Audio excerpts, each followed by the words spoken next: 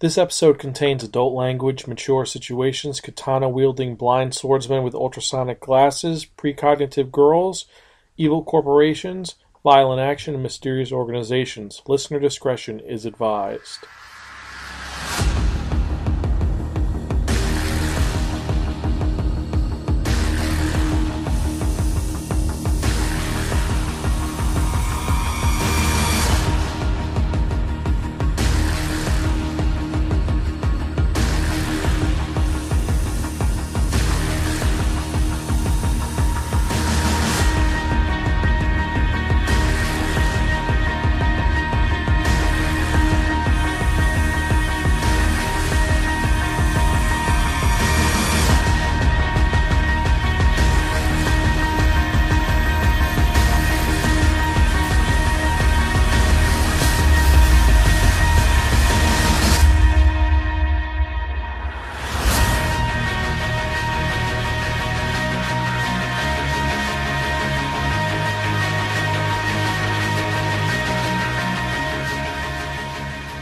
Episode 231. Techno Samurai are awesome.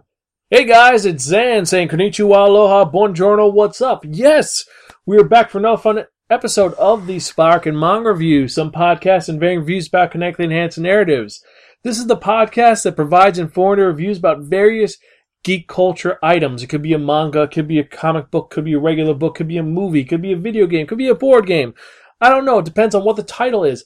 I tell you the pros and cons about it, and if it's worth investing your time in. Now, you don't agree with anything that I or any of my co-hosts say, but we try our best to tell you the most about it. We try to be as impartial as possible, and we have fun doing it. We've been doing this for 9.5 years, and we are excited and psyched to bring you some new content, especially because I've been on a roll lately, been releasing day after day after day after day after day, and I'm excited because, let's be honest right now, I got a con to go to. Hooray! We got an awesome con coming out, man. Let's be honest.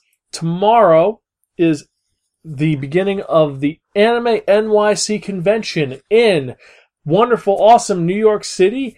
And it is also going to be the great awesomeness that is a new convention in New York City.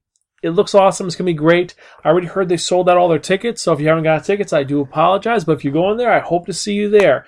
I'm going to be running at 9 o'clock on Saturday from Under the Bed Horror and Anime Manga. There are a bunch of other really awesome panels that are going to be done by various friends of mine. Evan Minto is going to be there, but we got a lot of really cool and great talent going to be there. It's going to be a lot of fun, and I'm excited to go.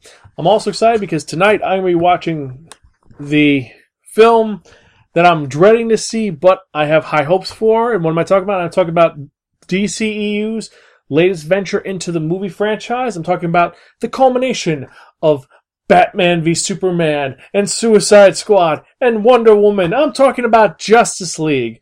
I'm going to be doing a review later today about it. Well, tonight, because I'm going to a night review, because tomorrow's a con. I got to be a little bit important about it, so you're getting 2 episodes for the price of 1 today. And I'm excited to see that, and I've got a lot of work to me, and also I've had a bunch of soda, so I'm really, you can tell I'm a little hyperactive right now. I'm like, my stomach is pumping, my brain is moving at 100 degrees, and I'm excited because, well, let's get on with it. So if you remember from the last episode of the Spark and Manga Review, I spun that, well, not only the Wheel of Manga that dictated on to be there reviewing a manga that was written by Hiroshi Takashiga and illustrated by Double S. Yes, there is a guy whose name is Double S. It's his handle. He's very weird. He's got some great designs, and his actual avatar is like a mech. So I think that's kind of cool. It's like a chibi mech. This was published in 2005 to 2015 by Square Enix and released over here by Yen Press.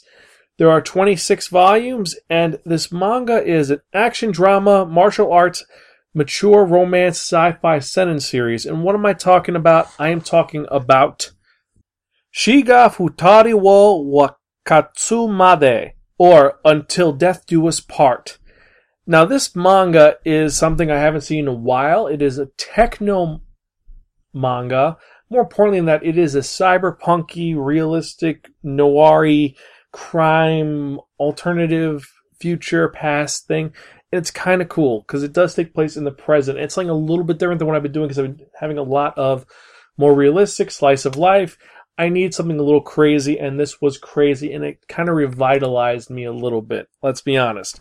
It was something a little different, a little intriguing, and it's a little crazy. It is old school crime novel.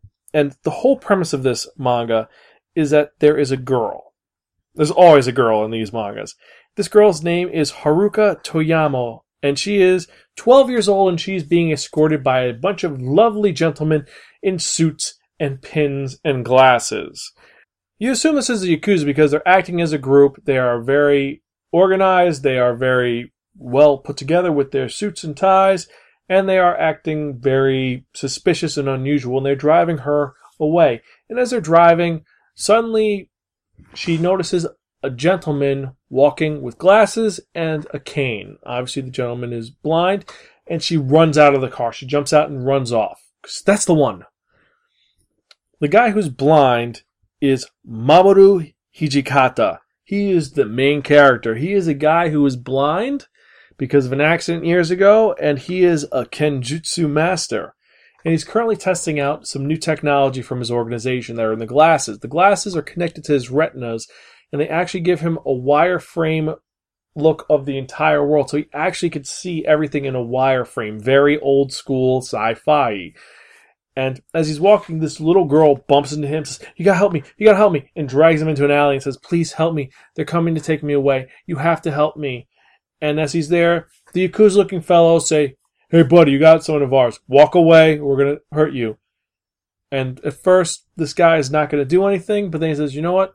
I'll take your case. How long you want me to stick around for?" And she's like, "Until death do us part." You're a little young for saying that. And so she's hiring him to be her bodyguard. And these guys pull out their guns, they're going to shoot him. And this guy, he's just got a cane, glasses, and immediately he kicks all their asses. First he uses martial arts strikes, and then he takes out of his cane a katana. But this katana is super ultrasonic refined. It is super thin. It could cut through microscopic molecules. You see him block bullets, cut through a gun. It is complete pandemonium. He kicks all their asses, grabs a girl, and they end up going to his headquarters where there is his assistant, Ryotaro Igawa, who is the dude in the van. He is the guy that's on the other side of the earpiece. He is the brains behind the muscle that is Mamoru. And we find out that this organization called X-Solid kidnapped Haruka's mom and dad and wants her because she is precognitive. She is a precog. She is someone who could see the future. And unfortunately, it's only future pertaining to her life and people that are involved with her. So this company is after her because they think that her precognitive skills, which are 90% accuracy, will benefit the company in their evil ways. However, it doesn't work like that. It only works with her personal future. So she can't do anything with anybody else. But he's there to protect her, and Mamoru and Ryotaro work for the Element Network. They are mercenaries that they deal with different crimes and different situations. They are more the local troubleshooters. They work within a certain distance. Their counterpart, because they're the Blade team, is the Wall team. These are the International Anti-Terrorist Unit, and these are the guys you don't fuck with. These are the guys that they use all the big guns. They're flashy. You see them. Like the Blade team, they're there, they solve something, they run away. And this manga series becomes Haruka joining the Blade team and assisting them while trying to stay one step ahead of the bad guys who are X-Solid and the Republic of Galboa, which are these very evil bad guys. They're a lot of genetic manipulation and very evil, and they have fake precognitive skills. Now, this manga is awesome. There is action, there is violence, there is a great compelling story, and it is truly, all the characters are very well developed. I mean, you understand the motivations for every character, what they want. You feel bad when you find out that Haruka's parents, they said they kidnapped them, they're not around anymore. And you feel sympathy for all the characters that all have these great stories behind them. Like, they're two members of the Wall that are actually ex-husband and ex-wife, and it's crazy that they're dealing with each other. You see them snipping back and forth like an ex-husband and ex-wife, and the fight scenes are done really well. I do feel it is a little bit dated, because it was 2005. That's messed up for me to say, because it seems like yesterday 2005 was, but it seems a little dated, and it's a very, not relaxed, it's a very running up and hitting you in the face story. It starts off running, and it keeps at that pace. It's engaging, it's intriguing, and it makes you want to read more. And the fact that Yen Press released it is pretty badass. Now, I said the art style, said the characters. I will say this. There are some issues with it, I will say. It does drag after a certain point. It does have the equivalent of a tournament arc style, where it's just one story for 4 volumes. And that gets a little bit tedious, and it does drop the mark a little bit. However, it does overshine on so many levels with so many other mangas, and I'm going to have to give this manga, with the art style and the character design, a bar from friends, don't return unless offered Pocky. It is really good. I didn't expect it to be as good as it was, but it is really good. It really is. I know I'm saying that over and over again. That doesn't emphasize the fact, but it is an engaging story. It is very different than what you're used to, because it's not that he's perfect, but Mamoru is someone who he has had problems in the past. In some of the flashbacks, you see how he lost his eyesight, and he's someone who's damaged, and he's dealing with the world the way he is, and he is someone who does try his best again. And he is someone who is effective, but he's not overpowered, and he does have limits, and I do like that. I like the fact that Haruka isn't all-powerful precognitive. She has limits, and her powers end up not working at times. And the Shadow Group, you understand their motivation. It's not just, oh, we are evil to be evil. It's, no, they have this whole thing going on. It's truly horrific what they're trying to do, but it is kind of compelling to see if they make it. The bad guys themselves, I just can't. Well, I don't want to spoil anything. I'm actually trying not to spoil it, because it is so crazy. It is like Lone Wolf and Cub level conspiracy theory, where it's literally shades upon shades upon shades of different things that they're hiding, and piles of these tricks and things you would never expect. I really do recommend this manga. Now, with that in mind, remember you can check out any of our earlier episodes at www.spirekin.com. You can email me at spirekin@gmail.com or at xanspirekin.com on Facebook, Twitter, Instagram, MySpace, and all those other lovely websites. And remember, more importantly than that, I hope to see you at the convention. I hope you have a great day. But let's get to that part you've all been waiting for. What am I talking about? I'm talking about that one. That only. They will.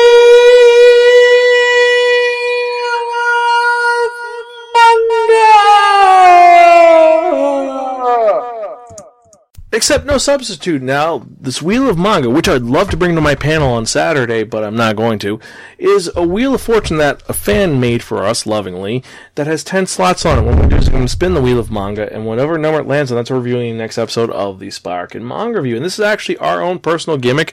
No one else does it. No other podcast is thought to actually use this, which I'm really happy about, because it is our own shtick, our own thing. And this week we've got some great titles. We have a lot of very awesome and terrible sports series. I mean, we have Badminton Girl, we have King of Golf, we have Eyeshield 21, we have Keijo. Which some of you are like, oh, we want Keijo. We want to read about the story where girls push girls off into water with their butts and their boobs. Yeah, I know, but we have to spin and see what we're going to review. And let's see. So let's get ready and wish us luck.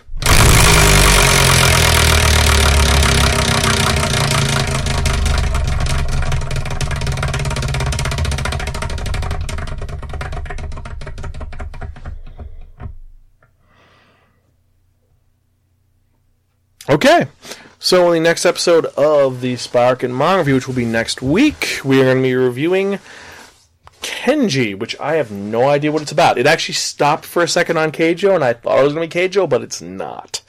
Now, Before I forget, if you are in the New York area, we will be at Anime NYC, and I'll be doing my From Under the Bed horror and anime and manga on Saturday at 9 o'clock. We are the last panel of the day, and I'm a little excited for it because we have some really cool things happening. Anyway, catch you guys next time.